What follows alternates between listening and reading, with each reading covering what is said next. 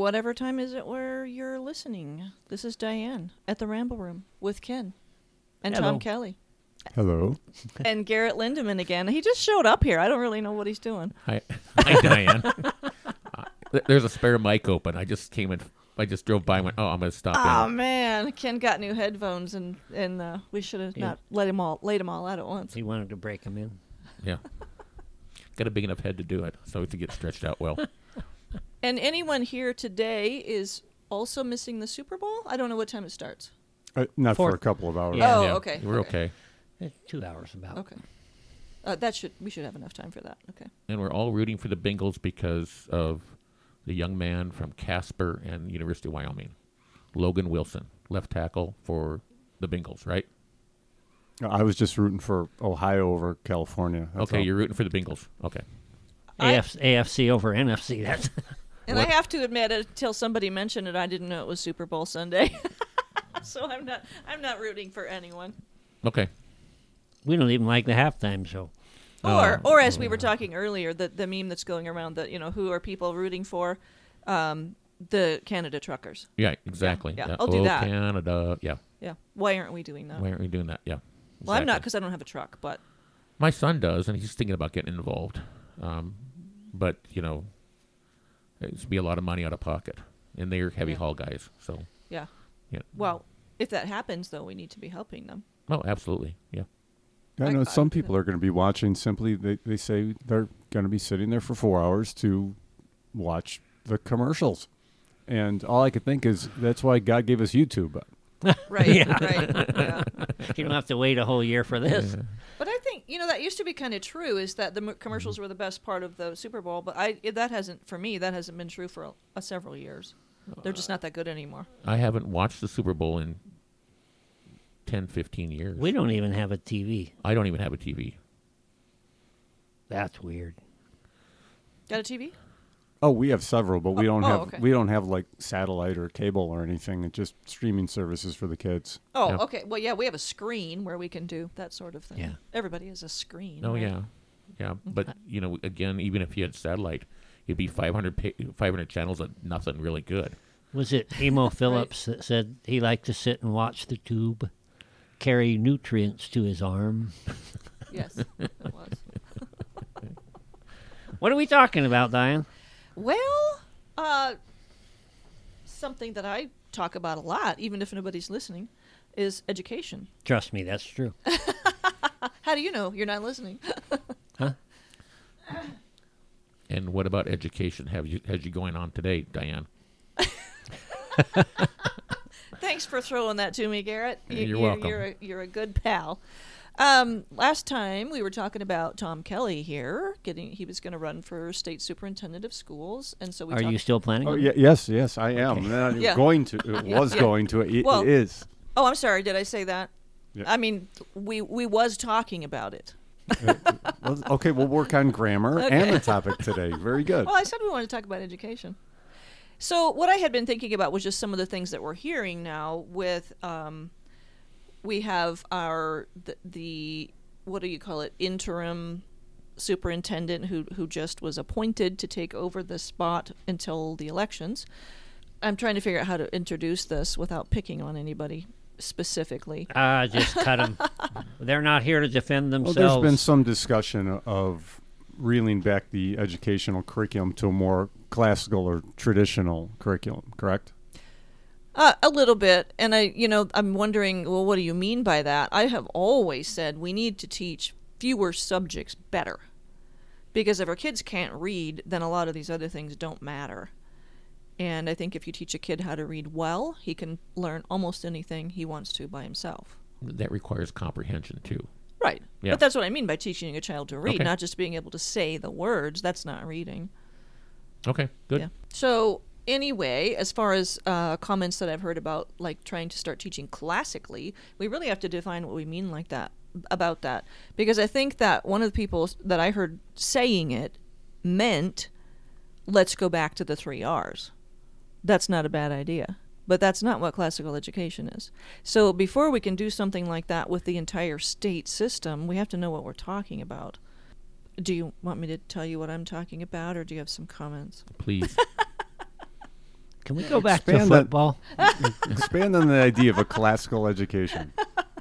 Well, I started hearing about classical education when I was homeschooling my kids back in the early 90s, and it was kind of classical education is old, but it's being reintroduced into education, and it started with homeschoolers and private school. I think the Douglas Wilson, who started bringing it back in, actually maybe homeschooled and then had a private school, but he's the one who started talking about it. And he presented it as a 3-stage kind of thing where you start out with the trivium stage, which is teaching little kids a lot of stuff, because little kids absorb stuff pretty easily. And so one thing that we did, and a lot of the schools that we associate with, teach a lot of things with poems and rhymes and songs, because everybody learns well that way. I used to come home from work when I first started there, going over and over the song about where the order of the planets, and it would be in my mind when I woke up, because I would get stuck in the middle and couldn't get past Saturn or something, and so it was just playing back and forth over and over again. And I went back and said, I have to hear that song again or I'm going to go crazy. Did they take Pluto out of the song? At the time, Pluto was still in the song, Okay. yeah. And he's probably, I don't think they made up their mind that they took him out and then they put him back. So that's confusing. But anyway, then you teach little kids a lot of things when they're absorbent and when they think it's fun. That's part of it too, is that singing a song about the planets is really fun, and I get to go home and tell my mom that I know the planets, and she's impressed because she never learned the planets. And then they move to the logic stage whenever they're ready. It's not like there's a date when kids cross the line. But as Garrett and I were talking about earlier, like with teaching science, when I was teaching at the classical school, we were trying to teach science in the really lower grades because it looks good and parents expect it. But it was a lot of beating my head against a wall, I felt like, most of the time, because little kids love taking time out of a regular class period to do experiments because it's messy and noisy and you're not actually having to do anything else. They like making volcanoes out of vinegar and baking soda over and over and over again. And you can teach them some things about animals, and you can grow a bean plant and things like that. But until a certain point, when they're able to understand concepts that aren't concrete, you're really just kind of wasting your time, other than like the periodic table song and things like that. But you're not really teaching science until they get to a certain age, and that would be the logic stage. And then as they get older, those things, of course, accumulate. You don't just stop and don't teach that anymore, but they call it the rhetoric stage, which is where students learn how to express what they've learned well in writing and in speaking. And then it involves other things, too, but it also almost always includes Latin, because our language comes from there, because learning Latin teaches you how to think logically, unless you start when you're 45 and then it just hurts your head. But Unless you're Catholic. And you've been indoctrinated since day one. Right, which I wasn't. Yeah, that's the same principle she was talking about, Right, basically. yeah. It was- Right, yeah. You absorbed it Yeah. in your childhood, yeah. So that's what people from classical schools are talking about, the ones I know anyway. When they say classical education, they're not talking about, let's just go back to the 3 R's. That's a really good idea, going back and just teaching reading, writing, and arithmetic, and get those down, because apparently we're not very good at that. So let's just do that, and then we could move on to other things. Well, I agree with what you say, Diane. I mean, I was very active in my children's education. Like I told you, I taught them how to bake and do things like that from the mathematical perspective, a little bit of chemistry involved, a little bit of biology when you make bread. I also did things like my kids went to Bighorn, so I'd walk up and drop them off and walk up and pick them up. Oh, and, Dad, how embarrassing. And talk to the teachers, because I knew them, I mean, Tina Martolio had been there since my senior year. She had my younger brother and had 2 of my 3 kids, and of course then people like Richard Mock would pop in as a substitute teacher, and there was a couple that were still hanging over from the time that Ken and I were at Bighorn. But it was one of the things They were hung over anyway. Yeah. One of the things that I really sort of came to realize was, probably with our departure in the 70s and the departure of those teachers had, degrees in math, as in Chuck Wells, and literature, as in, Rick Sherry, and on down the line. They had degrees in those, and some of them got their masters in those topics. What I came to realize was when my son, who is now 31, so when he was at Bighorn, I think he graduated in 06, those teachers had degrees in education and were handed a book to teach math. Yep. Or actually just verbally vomited out, page per page. And I found this out because he was taking algebra, and the teacher was grading him wrong when his answers were right because because in showing his work, it wasn't in the book because she didn't know math. And so I had to go round and round with her, and eventually had to go to the principal at the time, and he agreed with me, because with any math problem, especially an algebra problem, there's at least 2 ways, if not 3 or 4 ways to solve it. It's not about doing it the way the book wants you to do it. It's about doing the operations in the right order. And I don't know how many parents I've heard say the same thing. Yeah, so you actually have to have teachers that have degrees in those areas, whether it's English or math or science or literature. I would disagree with the degree thing. Yeah, we could always sit here and lament about how education isn't what it used to be. There's no way anyone's rolling back the clock to these days where we have actual mathematicians teaching math. I mean, I opened up here the Harvard education program, and their focus is on teaching diverse students in the ways of equity and inclusion. That's what so-called education is now. Indoctrination into neo-Marxism, basically, the whole idea of equity. They don't even say equality anymore because they've given a new meaning to the word equity. So we're looking more locally in Wyoming. Yes. Where, let's call it what it is. This is a form of critical race theory where we talk about the privileged structure of white people in America, and that's what they're talking about when they say diversity, inclusion, and equity. They're talking about dismantling the system of white supremacy. And this is how deeply ingrained it is. I was taught this at Roosevelt University in Chicago in the mid-1990s.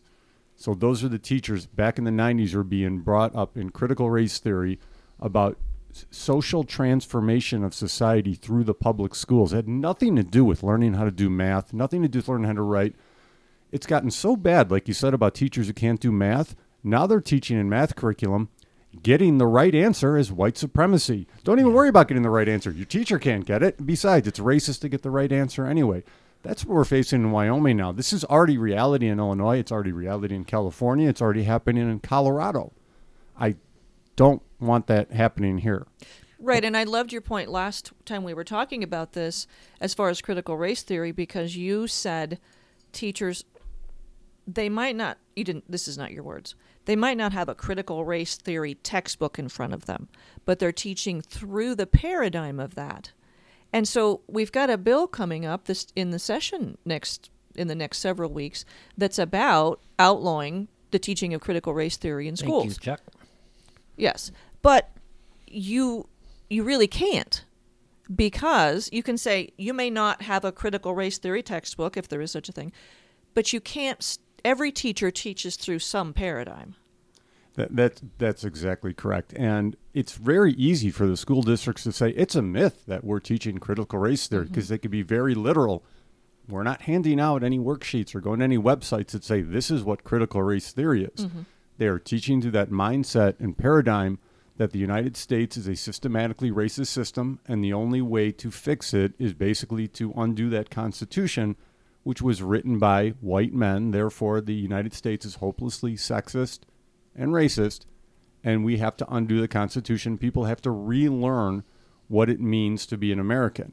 It's about chipping away at the foundation of American society. And if we say we're going to ban critical race theory, the first thing I hear is censorship.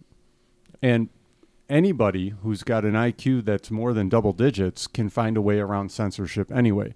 So if we have an entire generation of educators who were trained that critical race theory, even if it wasn't called that, what diversity, equity, and inclusion, whatever they want to call it now, whatever the offshoots are, they don't ever have to mention the words critical race theory. They don't ever have to say white privilege. They don't ever even have to say systematic racism. They could still just be teaching around the edges, leading the kids to that point that the United States is a bad place and needs to be changed fundamentally. That's what so many people are worried about in Wyoming right now. That's why I'm running. I know the language. I know how they circumvent. I know how they pump that into kids. And unfortunately, I know how many teachers actually believe what they're teaching is reality, that America is fundamentally a racist country, which is it's ludicrous to say that. I mean, it is written into the Constitution. We have amendments. We have federal laws that specifically ban treating people differently based on the color of their skin. And then what do we do at CRT? You're an oppressor because of your skin. You're a victim because of your skin. Everything's your skin. What was the university that I read about, I think it was last night, that was banning white people from attending a particular function? Isn't that great? We have, in the name of racial equity, we've gone back to segregation. Exactly. Yeah, they've done that at a couple different universities, but I want to sort of wind back what Tom has said a little bit, because my understanding about critical race theory in my reading is it's just a jiggering of Karl Marx theory, the oppressor versus the oppressed. Well, you're right. Okay, so it's critical race theory is an offshoot of critical theory, which is from Marxism. So Right. when I say it's neo-Marxist, and some people say, well, you're just being reactionary, you're being over the top. No, I'm. This is literal and factual. It is a neo-Marxist theory. And from that, we get identity politics, too. Right. That's an offshoot also. Identity politics is also a form of neo-Marxism, that we fit into different groups. We have no individual thought. Everything is our environment. And Tom, what kind of governments do we get from Marxism and neo-Marxism? Nightmares. Very well armed. Venezuela, North Korea, Australia, Nazi Germany, China. And China, the thing, Mao and the Red Guard. and here's the thing: when we bring up these genocidal countries, everybody just says you are just off your rocker to think that could ever happen here. As if these were free societies that woke up one day and they were dictators slaughtering people. These things happen over like generations. It's a sliding slippery slope. And we're seeing it now in formerly free countries like the UK and Australia, where the majority of the population is okay with putting people in the camps who refuse their vaccines. Well, there was a poll done by the Democrats here in the U.S. who said that the Democrats would be willing to see people forcibly vaccinated, put in camps, see restrictions on their lives, and have their children taken away. I saw that. It's like 46% of registered Democrats are okay with that. And this is an offshoot of the public education system that we worship the almighty state and that the individual is not important. Yeah, we're back to Orwell, 1984. Which I believe that was supposed to be, as people have said, it was supposed to be a warning, not an instruction manual. Right. Yeah, and we have Ayn Rand too, and of course Animal House, and this is all literature that And the original Star Trek series. the original Star Trek series. Yeah, As much as Animal I loved Farm? it, it was... Animal Farm. Okay, you said Animal House, which I'm is sorry. a lot more fun. Oh, Yeah, it was a lot more fun. Toga. And actually, they were the oppressed fighting against the oppressor. Yeah. Right? Oh, Nothing is that's over right. till we say it is. Yeah. I never thought to look at it like that. Yeah, and they're very American. At the very end in the court case, or not the very end. I'm not going to stand for this. I'm an American. We're all going to go. So, but your example of a tyrannical government we see now, if the revolution is being televised, we're seeing it in Canada and Justin Trudeau coming out and threatening his own citizens. And this is the language of a dictator. Yes. These people have unacceptable views. Yeah. Yeah. A leader of a so-called free country is claiming that people have unacceptable views. And 2.5 million people in Ottawa. Ottawa alone is a fringe minority in a country of 30 million. I was trying to explain this to other people. This is like 20 million people marching on Washington. Yeah. Well, but it's not only in Ottawa. It's now at the Windsor Bridge, which is the busiest crossing point. Coots, which is the one north of Great Falls, and then another crossing is being shut down. By Americans and Canadians. And it's happening in other countries now, New Zealand and France, and Europe. You've got people cheering on the tyrants. Get these people in line. Get them their shots. Make them wear their masks. When people say they don't know what happened, I'm trying to tell people this is what happened. These were the teachings that educators were being taught throughout the world in the so-called free world, that instead of teaching people how to actually think critically, they were think through this paradigm of critical race theory and equity and European oppressors and the world systems theory that communism will work this time if it's the whole planet. Well, I just view it as using the German Nazi model to get to what they want to. I mean, they made the Jews, non-human. They made them dirty. They made them, if you interacted with them, you'd get some sort of disease. And then, of course, you got the concept of the super Aryan race. And we're sort of to that model now almost. If you take all your shots and your boosters and wear your mask and do these things, you are a very good citizen and you'll have these rights. I like typically to take Nazi Germany out of any of these discussions because a lot of people close off like as if somehow Adolf Hitler was not a human being. He was some demon straight from hell, and that type of thing can never happen anywhere else. So I notice people tend to shut off when you compare anything to Nazi Germany. But you are right that this is the typical propaganda of any authoritarian state. The us versus them, the dehumanization of people who don't think the right way, and methodically and incrementally stripping away rights and building public opinion, getting the majority of people to point at those people and say it's their fault. But I use Nazi Germany as a shock value, and people say Nazism is a right wing governmental form, and I go, no, it's a socialist form, and Hitler was a self-proclaimed democratic socialist. Well, yeah, they were the National Socialist Party. Right, exactly. But that sometimes I get the feeling when I'm talking to somebody about like preserving a democratic state, and then I get somebody, well, actually, America's not actually a democracy. It's like, yes, I know it's a constitutional republic, but as soon as we go out in the weeds about semantics, you start losing people. I want people to stay focused on the whole idea that liberty and individual freedom is fundamental. And that was the whole idea of the Constitution, was that we were going to put the Constitution and the Bill of Rights was a set of restraints on the federal government. But and somehow it's become turned on its head, kind of like the War Powers Resolution was supposed to keep presidents from sending troops all over the world, and it's never been used to restrain presidents. They just send troops willy-nilly everywhere now. Another theme that is woven through all of this is that liberty requires responsibility. Responsibility requires basic education, basic knowledge, a basic understanding of the context of the concepts that go into these.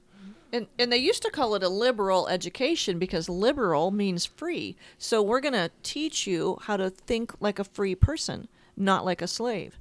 But you can't, they've taken that word from us and we can't use it anymore, so we have to use something else. I really wish people would use the word that's actually out there. It's not liberal, it's not progressive. We have people who, they are socialists. Well, and some of them don't even shy from that word anymore. Why is that a bad word? Right. Well, I'd go further. I say they're communists. There's no such thing as socialists. They all end up being communists. It's like communism light. Yeah, it's like being Episcopalian when you're Catholic, you know. There we just lost another 30 people. I guess I want to get edited out, huh? So yeah, let's take out the religious jokes. Tom. Yeah. If you were superintendent of public instruction in Wyoming, what could we do about that? Is there anything we can do? What could we do about Tom being superintendent? We just wait around for 4 years. The most important thing I would think for the superintendent of public instruction would be to be somebody who leads by example. And that would be that my job would not be to micromanage and dictate to all the local districts and all the parents what they would want to do in their local communities. It would be about finding ways to more responsibly use the finances. The fact of the matter is that Wyoming schools are swimming in cash compared to other states, and yet somehow don't perform as well all the time. And then we see where it goes. It's top heavy. It goes to administration. A lot of money gets spent in places other than with the kids. But I also understand, though, that the state gives block grants to different districts. And then they have a lot of freedom to do what they want to do with it. And quite often the administration who gets that then votes themselves big raises and new offices, and then, of course, the kids are at the end of the list. I have to actually take a closer look at what's going on in that office right now, which is what I'm in the process of doing. It's probably been a blessing from God that Governor Gordon did not appoint me, because I would have hit the ground running and been learning about exactly how this job functions while I was trying to do it. So now while I'm campaigning for it, I'm getting a much better idea of the responsibilities of it, the influence we could have on it. But then there would also have to be the fundamental basics of somehow influencing districts to stop teaching kids that they're the wrong skin color or the right skin color, or you can't make it anywhere in life, because that has made its way into schools in Wyoming, whether people want to believe that or not. Well, there's the problem with biracial couples in which, one's white, the other one's black or something else like that, and you have a child that's learning that mommy or daddy is the wrong skin type, and so they're bad. I mean, what a horrible concept. I want to throw something else out there because I know it's kind of near and dear to Diane's heart, and I would call it the one-room schoolhouse. When I was still in high school, and Garrett and I were in Bighorn together, my stepbrothers lived on the other side of the mountain over in Shell. And they had a little one-room schoolhouse. Right. They both got excellent educations. My adopted ex-stepbrother's a pharmacist today, perfectly capable. It just seems to me that there's this movement toward a centralization of power. We do the same thing with schools. Instead of having, Sheridan could have a half dozen high schools. Yeah. And get them down to manageable, and one administrator over the entire county, perhaps. The whole model has just gotten so top-heavy. Garrett, you and I went into school in a school building that was 100 years old, that generations of people had gone to. Same thing in Grable, where I graduated high school. My dad had gone to the same building. And since we left Bighorn, they've built 2 more schools. Yep. So you talk about the administration and the top-heaviness of that. And we went through a number of years in Wyoming where we had money just running out our ears. And it was nice to have the nice things. Yep. But they're not necessary to a good education, as is evidenced by the results after spending what's now going to be $20,000 per student. Well, and let's go back to that Bighorn High School. The old 4-story brick building was repurposed from being a teacher's college in Bighorn for years. But what I'm saying is these smaller facilities, more easily maintained, the local school boards, if you will, would be much stronger than centralizing everything. Yeah, Ken, I know what you're saying. Decentralization of power. The more, whether we see it at the federal level or the state level, the more we centralize power. See, that's why you have a PhD, because you can be more succinct. And I could also babble on longer, too. But that's hard to one of the things, like, let's say, okay, so I'm running for superintendent, and I plan on winning. I would encourage anyone listening to this to find people who are interested in this issue to run for your local school boards, because I will need assistance from local school boards. You will be the ones at the local level looking at school budgets and making sure that the children have whatever they need in the classroom, making sure that instructors are getting paid a fair salary so they can live in the cities in which they teach. And your district is not hiring another assistant superintendent of excellence who gets $150,000 a year and 2 administrative assistants and never sees a kid in the classroom. And benefits. Right, and that's one of the things I think is really big on everybody's mind, is how much money we're spending on students. And it seems to me that a lot of times that's all the boards do, is try to figure out how to get more. I saw that when I attended a couple Buffalo school board meetings. The discussion was around what grants are we working on, and what process are they, or what reports do we need to file. And I just found that really ineffective. And when they asked for the reports from the principals, I was stunned about how simplistic it was. It was like, oh, the girls volleyball team won state. Oh, we did this, and they show this little video about these kids doing art. And I'm going, that, as if I was a parent with children in the Buffalo School District, I would have had a fit. I would have had a meltdown. I was mad enough the way I was just living in Buffalo. But I agree with Tom. There's a massive overhead structure that can, in my view, can probably be trimmed by 50%. Yeah, there are 2 points you had made, Diane, about one point to make about how much is spent per student. We also often look at that. People need to realize that some of the school districts that spend the most per student are Washington, D.C., Chicago, how much you spend per student is not indicative of how much money is actually spent on a student. What they do is they take the entire budget and they divide it by how many students there are. And they say, look, this is how much we spend per student. And what, does half of it actually get to the kids and the teachers and the rest is eaten up in administration? Is it that much?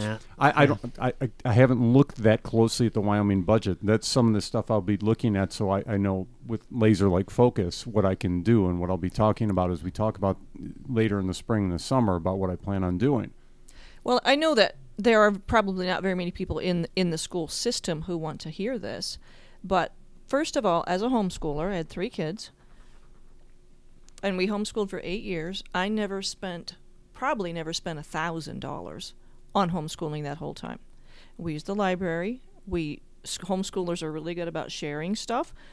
We shared books. And that sounds so medieval now that we didn't even have a computer. But then when I taught at the private school, if our students were paying $18,000 a year, we would have only needed 2 to pay for me, and probably my half of the overhead.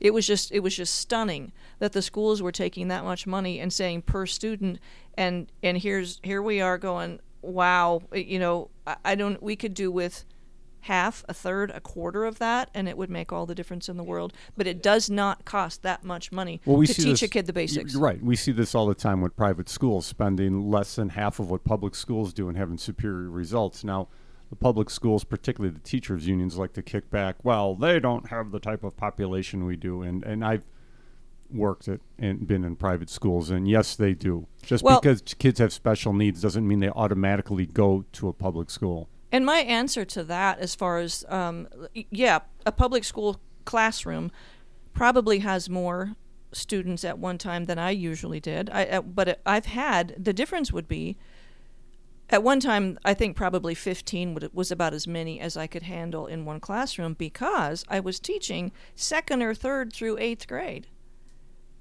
Don't tell me that that's not as difficult, I would say more, but as teaching a classroom of 20 kids that are all the same age. Here's one way to look at it. If you got a class size of 24 students, and let's just say it's $18,000 per student, you got $432,000.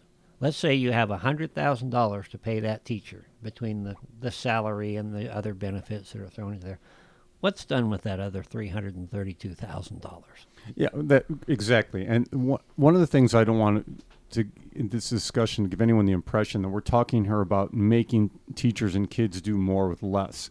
The way the budget is in Wyoming, there's no reason why we can't raise teachers' salaries, make sure the kids have more resources, and cut the budget.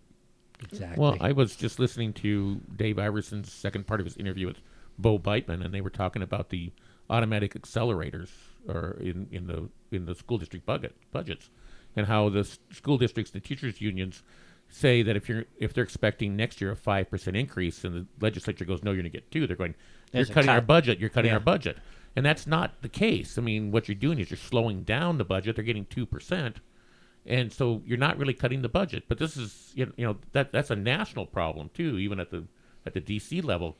I mean, how do you rein that in? I mean, Bo was sort of throwing up his hands about that and saying that's hard to rein in. From the state level, absolutely it is, and that's what I was saying about somebody, the governor, the state superintendent would need assistance from people who knew what they were doing in the local districts, who didn't sit there and fill out the reports looking how many federal grants they can get or how many state grants they can get. One of the issues we run into also is federal money.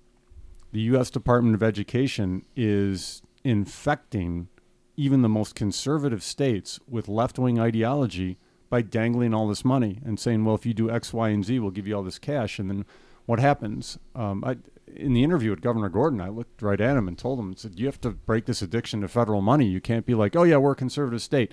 Oh, but look how much money the federal government's going to give us. So we'll just throw all those principles out the window. I didn't say that ineloquently, but that's what I said. Probably why I didn't pick me. I thought it's very eloquent. It's very to the point. It's very...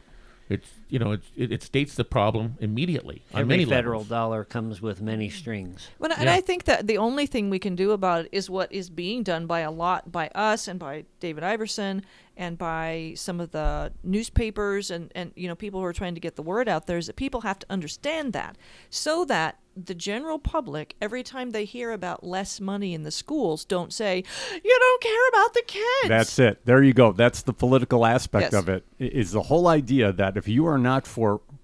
We in America now have gotten this horrific idea that how much we care about something is measured based on how much money we spend on it through taxes and how much of our authority of it we will give up to a centralized And the government. ribbon. Don't forget the ribbon on your chest. But so you look at it that way. It's just, if you don't want to give up your liberty to the government, if you don't want to give your money to the government, you don't care about education. You don't care. You're anti-children. But I look at something like education. It is way too important to leave up to a bunch of government bureaucrats. Now, I understand that I'd be running for a position, an elected official who would have a bunch of government bureaucrats, but that would be one of the first things to look at. My staff, how many of these jobs are not necessary? How much money is the government, quote, spending on education just to have people sending back Excel spreadsheets to one another? Right. What difference could you make if you got rid of those people and visited towns and school districts to see what was going on yourself? Yeah, imagine that. I'm going to be very, very unpopular with the teachers union. I'll be very, very unpopular with state government workers. I'll be very unpopular with Wyoming media if I do my job correctly. And the WEA will hate you. Oh, I'm sure they already do. Yeah.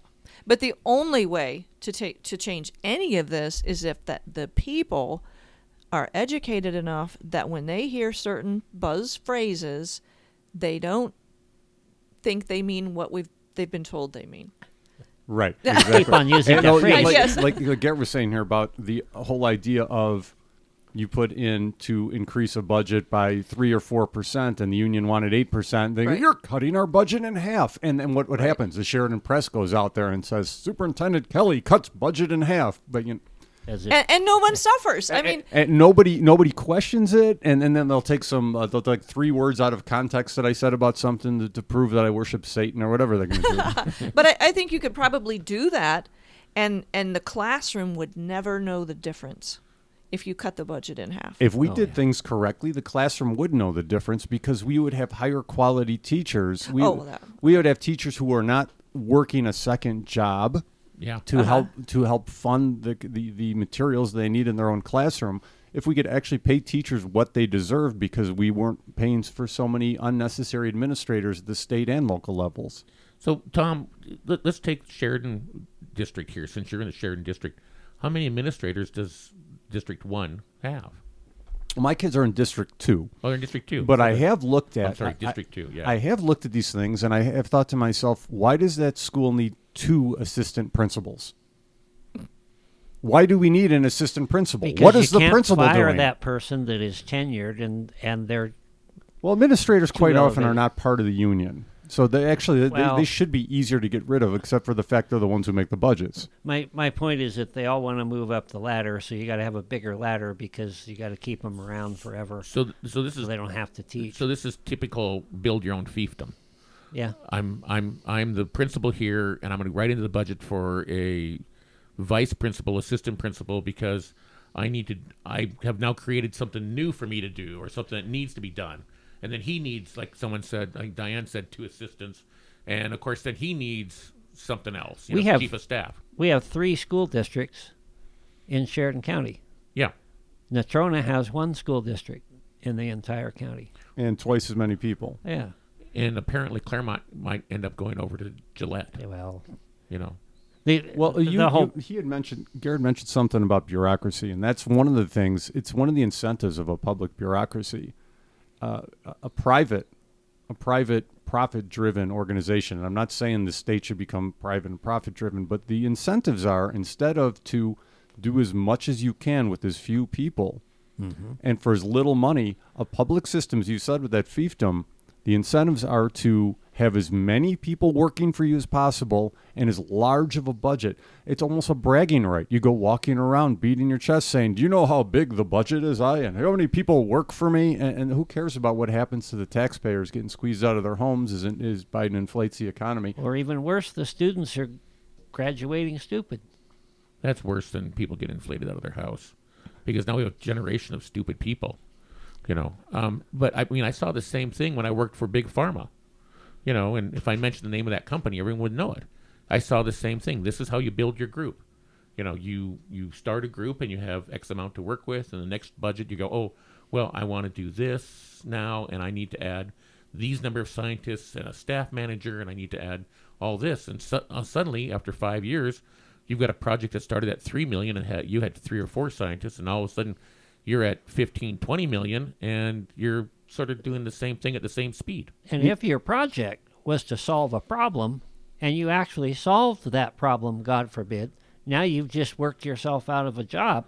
Well, so we don't want to solve the problem; we want to perpetuate it. Right. But and that fits perfectly into the discussion about education, because I think that's part of it too. Is that I don't know how many kids I've taught how to read. It is not that hard. No. I taught my own before they went to school. Thank goodness. I taught kids at the school. I've taught kids since then. If you wait till they're ready, which you're not allowed to do because that looks bad. And then just teach them phonics, ta-da, they've got it. But we don't actually want kids to learn how to read, because we want money for programs to teach kids how to read, and we want experts, and we want to have to go to conferences and all these things, because our children are not reading. We need more control. We need your children younger. If we had them at 3, we could have them reading by the time they're 6.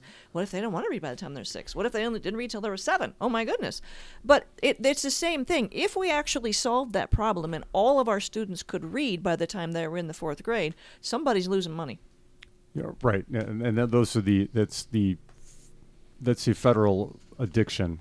That's a federal money addiction. One of the things I would like to get on the table too, is we're talking about, since I am running for this office, I know some of the attacks from me would be like, I don't understand what it's like to have kids or special needs kids. So I'm going to briefly mention some things about my 5 children who are currently in the public school system. I have a teenage son who's on the autistic spectrum, like me, which people haven't figured that out. So, but you can't see that on a podcast that I have trouble making eye contact. I have a daughter who's a teenager who suffers from PTSD from surviving leukemia treatment, which fantastic that she did, but cancer treatment is still a nightmare even when it works. I have another teenage daughter who has severe ADHD. She has the attention span of a firefly, the sweetest girl in the world, but it is very tough to keep her focused on anything.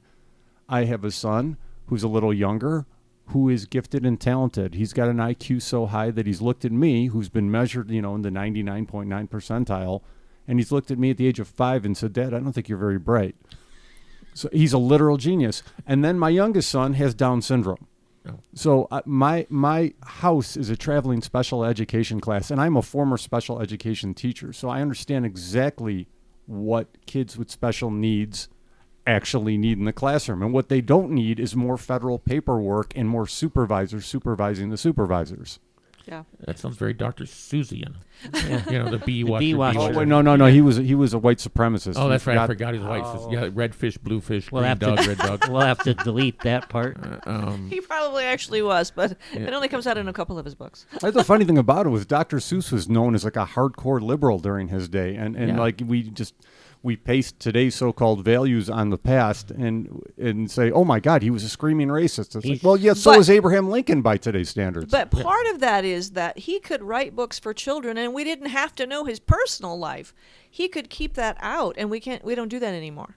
A friend was telling me. That's a whole different show. But I know. But a friend was telling me just a couple of days ago about a book she found in the library that was really, really cute. It's in the picture book section, so it's for very young children. They're going to take this to mommy and go, this is the book I want to take home this week. And it's about a bat, I think, who wants to be a butterfly. I haven't seen the book yet. She's going to bring it to me. A bat who wants to be a butterfly. And I don't know if they make that happen or what, but she says it ends up with, well, my mom loves me anyway, even though I changed from what I was to what I wanted to be. Ah. There's a lot of Can't things we just teach kids to read? Yeah. I just was trying to remember how much to give the goldfish so that something bad wouldn't happen. So much and no more. Yeah. Never more than a spot.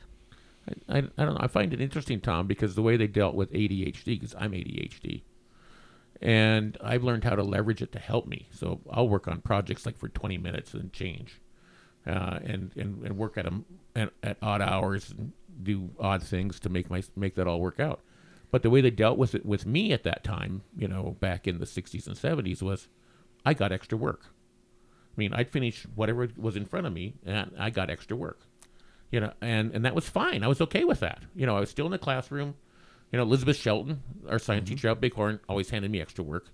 Brian Anderson, who was the advanced reading instructor up at Highland Park, the old Highland Park, I bumped into him when I came back, and he says, Garrett, you realize that you read so fast and you're reading 4 grades above everybody else that I had to give you extra work. And I went, I always wondered why the books I had never really pertained to the questions you asked everybody else. Do you remember SRA? SRA, yeah. Yeah. You used to read all the way through that thing within the first couple of weeks, and then the teacher had to go digging through the warehouse to find another edition. Yeah.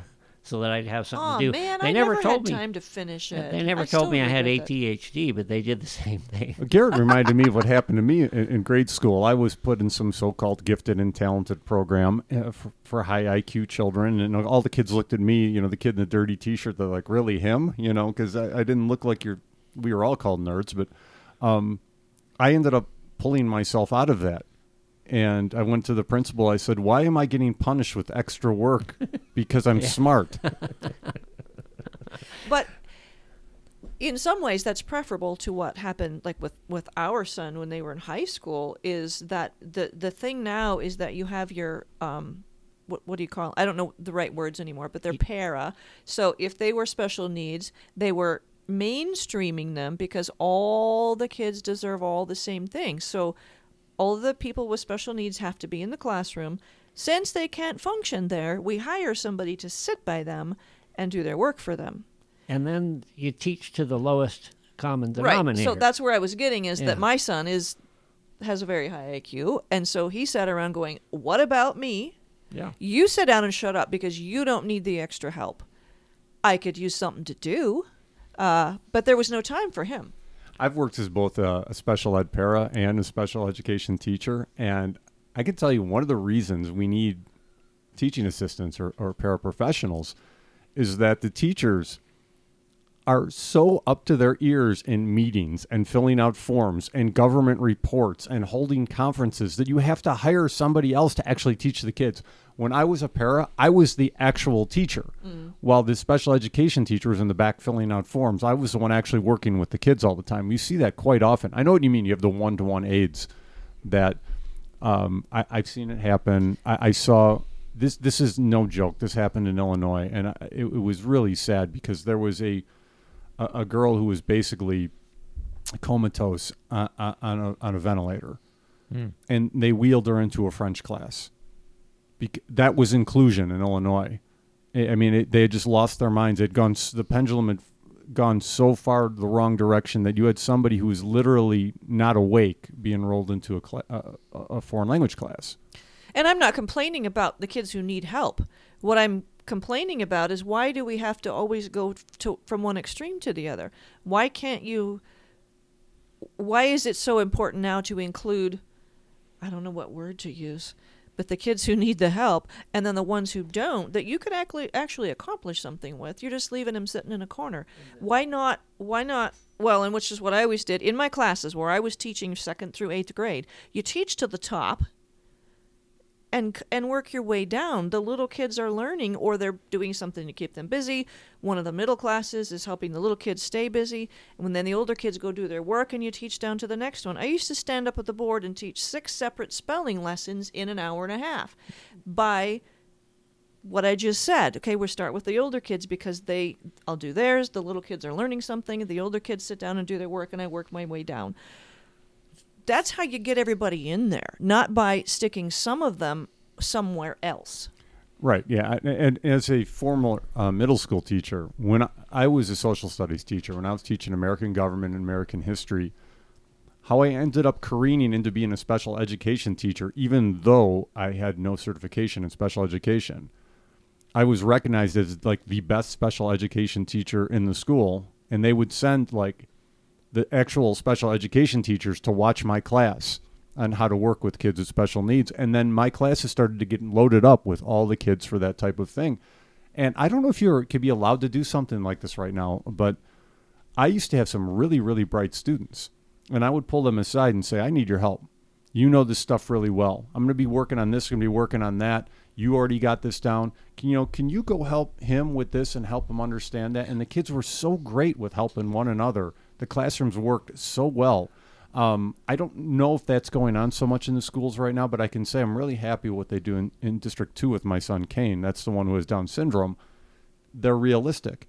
They pull him out for part of the day, and they teach him his letters, and they teach him how to read, and they teach him how to do things that he probably would have learned years ago if he didn't have Down syndrome. But there are times where he's included when it's like PE class or where they're doing some art project or something like that. They just don't bring him in when they're doing stuff like, and they start on their pre-algebra and things like that. There's no point in bringing him in when he's still learning how to count to 10. I want to tie a couple loose ends together. This idea of the older kids helping the younger kids, the way to really learn something is to be put in a position where you have to teach it. Well, yeah. Well, these kids were the same age, but I know what you mean. Yeah, and that is a tremendous benefit for those, and that's how the one-room schoolhouses used to work. The older kids were responsible in part for the education of the younger ones, and in so doing, they became more proficient at what they were doing because they had to not only understand it, but they had to understand how to articulate it. Well, and that's basically how graduate school works. I mean, I had to teach basic biology, I had to teach basic genetics, I had to teach physiology, and then once you get in the lab, you're learning from an older student how to do specific protocols, procedures, and use specific types of instruments. And so that happens, well, when I was in graduate school, I don't know anymore if that's the way it happens, but that's the way it happened at the time. And I'm glad you made that point because I was thinking about Becton School. I mean, Becton School closed down in the 90s. Yeah. There was the one out on Lower Prairie Dog. There's a lot of small single-room schoolhouses around Wyoming, and there's one on the other side of the mountain that has like 11 students. They saved a lot of money on buses that way. Yeah, they did. They did. Kids could ride their horses to school still. Yeah. So. And I think Hey, don't laugh, Tom. Yeah, we've all been there. As superintendent, I'm going to make sure everybody has a horse to get to school. Well, I think wait, I could see you're going to see something like Wyophile is going to put that out there as a quote now, like I actually meant it.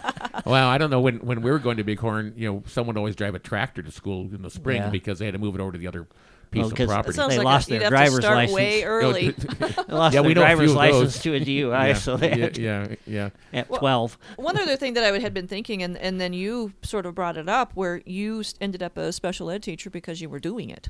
You didn't have a degree. And I think that that's one of the things that we need to get away from. And I think that it's the teacher, like the WEA, they're protecting themselves. They're saying we're the experts and no one else can do this unless they go through our school.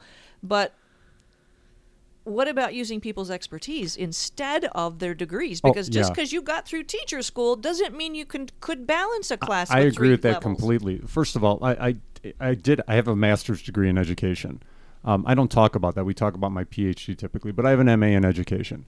And so I was certified to teach. I just didn't have the extra. It wasn't specialized in special education. Right. Yes, I understood that. And I know what you mean by bringing in people who actually know the subject. That's something the state legislature can do to loosen up these requirements and allow more provisional certifications for subject matter experts, particularly to teach in the high schools and the middle schools and the junior highs, to allow people who come in when you need somebody to teach something like French or Spanish, to have somebody who's really good at teaching it. And it's, you're right, you can't have the union coming and saying, well, you don't have a 4-year degree in this. And one quick story. With a PhD in political science, and as a university department head of political science, my Colorado teaching certificate expired and they would not renew it. They said I was no longer qualified to teach middle school and high school kids American government because I didn't participate in my union-required training. That's the power of the unions. It has to be broken.